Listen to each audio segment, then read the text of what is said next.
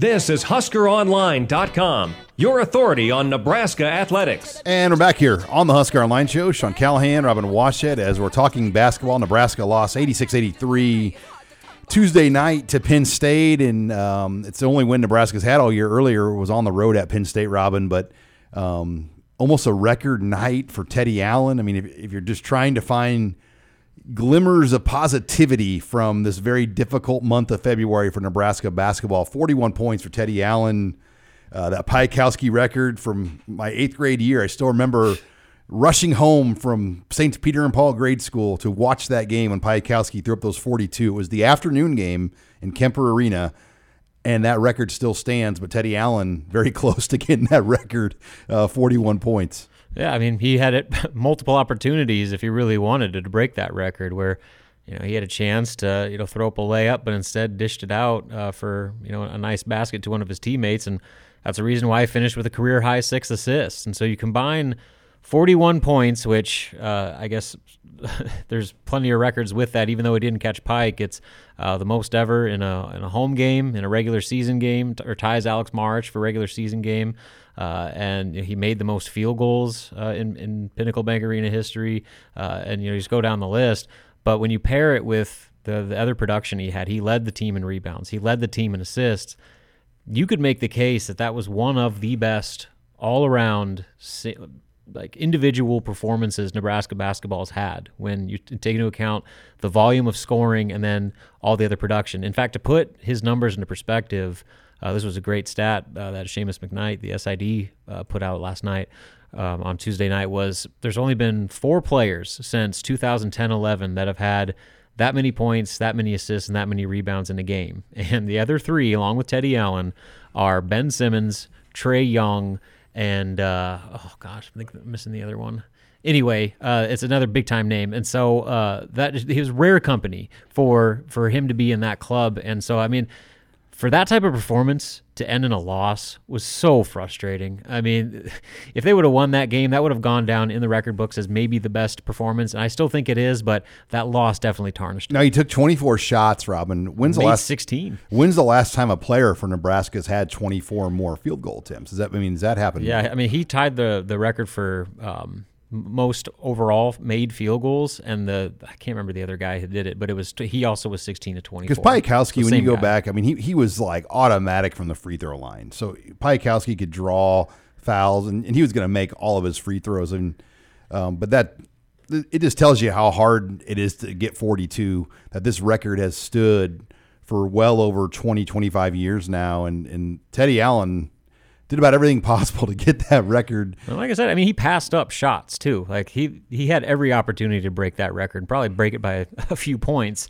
But instead, I mean, he was playing actually team basketball. I know people are accusing him of being selfish, but when you're shooting 66% from the floor and you're hitting at that type of clip where you're making 15 of your first 19 points, I mean, you got to feed that guy. I mean, that's what Teddy Allen was brought here to do, was to be a volume scorer who could literally take the game over by himself. And this was the best example yet. There's been plenty of examples of the other side to it where you can get the bad Teddy and he'll go 1 of 10 from the field and look completely out of sync with the rest of the offense and get benched for a game. But this is the good side. I mean, this is the reason why you take that risk with a guy like Teddy, because when he is dialed in like that, he can be one of the most electric scorers in the Big Ten Conference. And only other player that scored as many points as Teddy Allen did last night was Luka Garza, and he did that against Southern. Teddy did in a Big Ten game. You're listening here to the Husker Online Show. We talk Nebraska basketball with Robin Washut. Robin, my next question is McGowan's and Banton. I mean, it feels like their production, their productivity has just kind of slowly tailed off. I mean, what do you attribute that to? Why they haven't been as consistent at times? Because I feel like that's the missing piece for Nebraska to take that next step and win some of these games. That's the story of the season. They've yet to have all of their guys clicking at once, and it seems like they just cycle in where Teddy's going through a slump, and Trey McGowan's is playing really well, and now Teddy's playing well, and Trey's going through a slump, and Delano Banton's playing. I mean, he's had some of the biggest struggles of his season so far. In fact, back-to-back games, he's set season lows for minutes. He played 19 against Purdue. That was his first time this season playing under 20 minutes. Then he only played 13 in the last time out against Penn State. And so, I mean, clearly he's regressing right now and going through a really noticeable funk to where it's hard for Nebraska to play him. I mean, he played 13 minutes, took 2 shots, missed them both, had 2 turnovers and a rebound. And, that's one of your most productive players across the board. He's second on the team in scoring, leads the team in rebounding, leads the team in blocks, and really has done everything for them up to this point. And suddenly he's just all out of sorts. And now, you pair that with, Thor playing his best basketball of the season. And so those minutes are kind of getting eaten up to where Delano's not really been in the equation. He started every game, and he started the first and second half against Penn State. But, to play that few of minutes for a guy that should be taking on a key role as really the only quote-unquote point guard on the team, that says a lot about just the level of trust right now Nebraska has in Delano to do what he's supposed to do. I mean, in the end, Robin, do you think 9 games over 18 days, I mean, that was the stretch after Penn State. I mean, is this good for the program? I mean, what good do you think is going to come out of just having this type of stretch they've had to go through? Well, I mean, any minute you're playing together is good because, the big issue the last 2 years was you have a roster that has no Big Ten experience. Well, they're getting that and then some this year, and just playing basketball together as a team, going through adversity together. And the most important part about this is how they've continued to fight through it. There's been multiple opportunities for this team to quit and just cash their chips in and say, you know what, this sucks, we're done, let's move on to the offseason, and they haven't. I mean, for them to play the way that they have, with this type of record being 1-13 and just really drudging through unprecedented difficult schedule and circumstances, I think it says a lot about the character of this team and the job that Fred Hoiberg and his staff have done of keeping this thing together. Now, that has to continue. Obviously, you're not done yet, and it's not going to get any easier. And if they're, let the weight of this losing streak or, the record wear them down, you're still going to run into the same issue of potentially losing the locker room this late in the season. So they just got to keep their heads above water, find things like Teddy Allen going off and the emergence of Thor and, the development of Eduardo Andre and those types of silver linings as things you can hang your hat on and say, look, these are things that we can build around going forward. This season is what it is. It's been a disaster.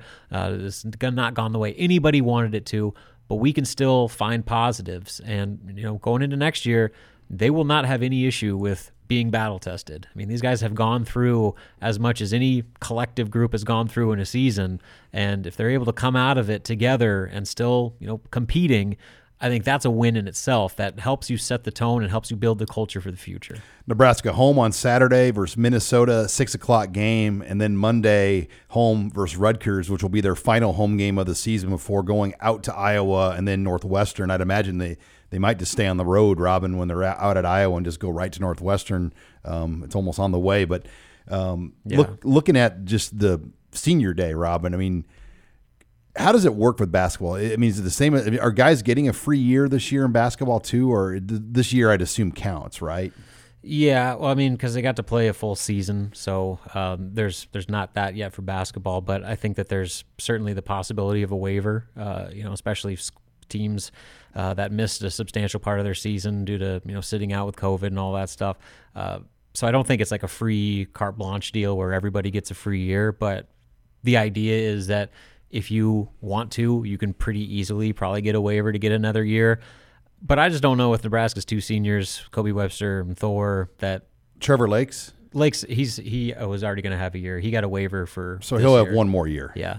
So he was going to redshirt this year anyway, but basically with the circumstance, they said, you know what, you basically get a free pass. They said, why not? So Kobe Wetz, I mean, he'll be done. I would assume so. Like Thor for sure, I think. He played well against Penn State at times. Hit a couple shots. Thor's been playing, like I said, his best basketball yet, and he was a non-factor for a while there where I don't even know what he was bringing to the table. But he's turned it around big time to where he's knocking down shots, he's making smart basketball plays, and he's playing a ton of minutes. And like I said, taking advantage of, paired with Delano Banton's struggles, he's had a pretty significant role. So that's been good to see. But with those two guys, I I don't see the likelihood of them coming back. And with Nebraska's already oversigned by one, they would have to do a lot of roster shuffling to bring them back anyway. All right, well, it's going to be another busy stretch here as Nebraska tries to finish up here this 2021 season. When we come back, we'll take your questions in the mailbag. You're listening here to the Husker Online Show.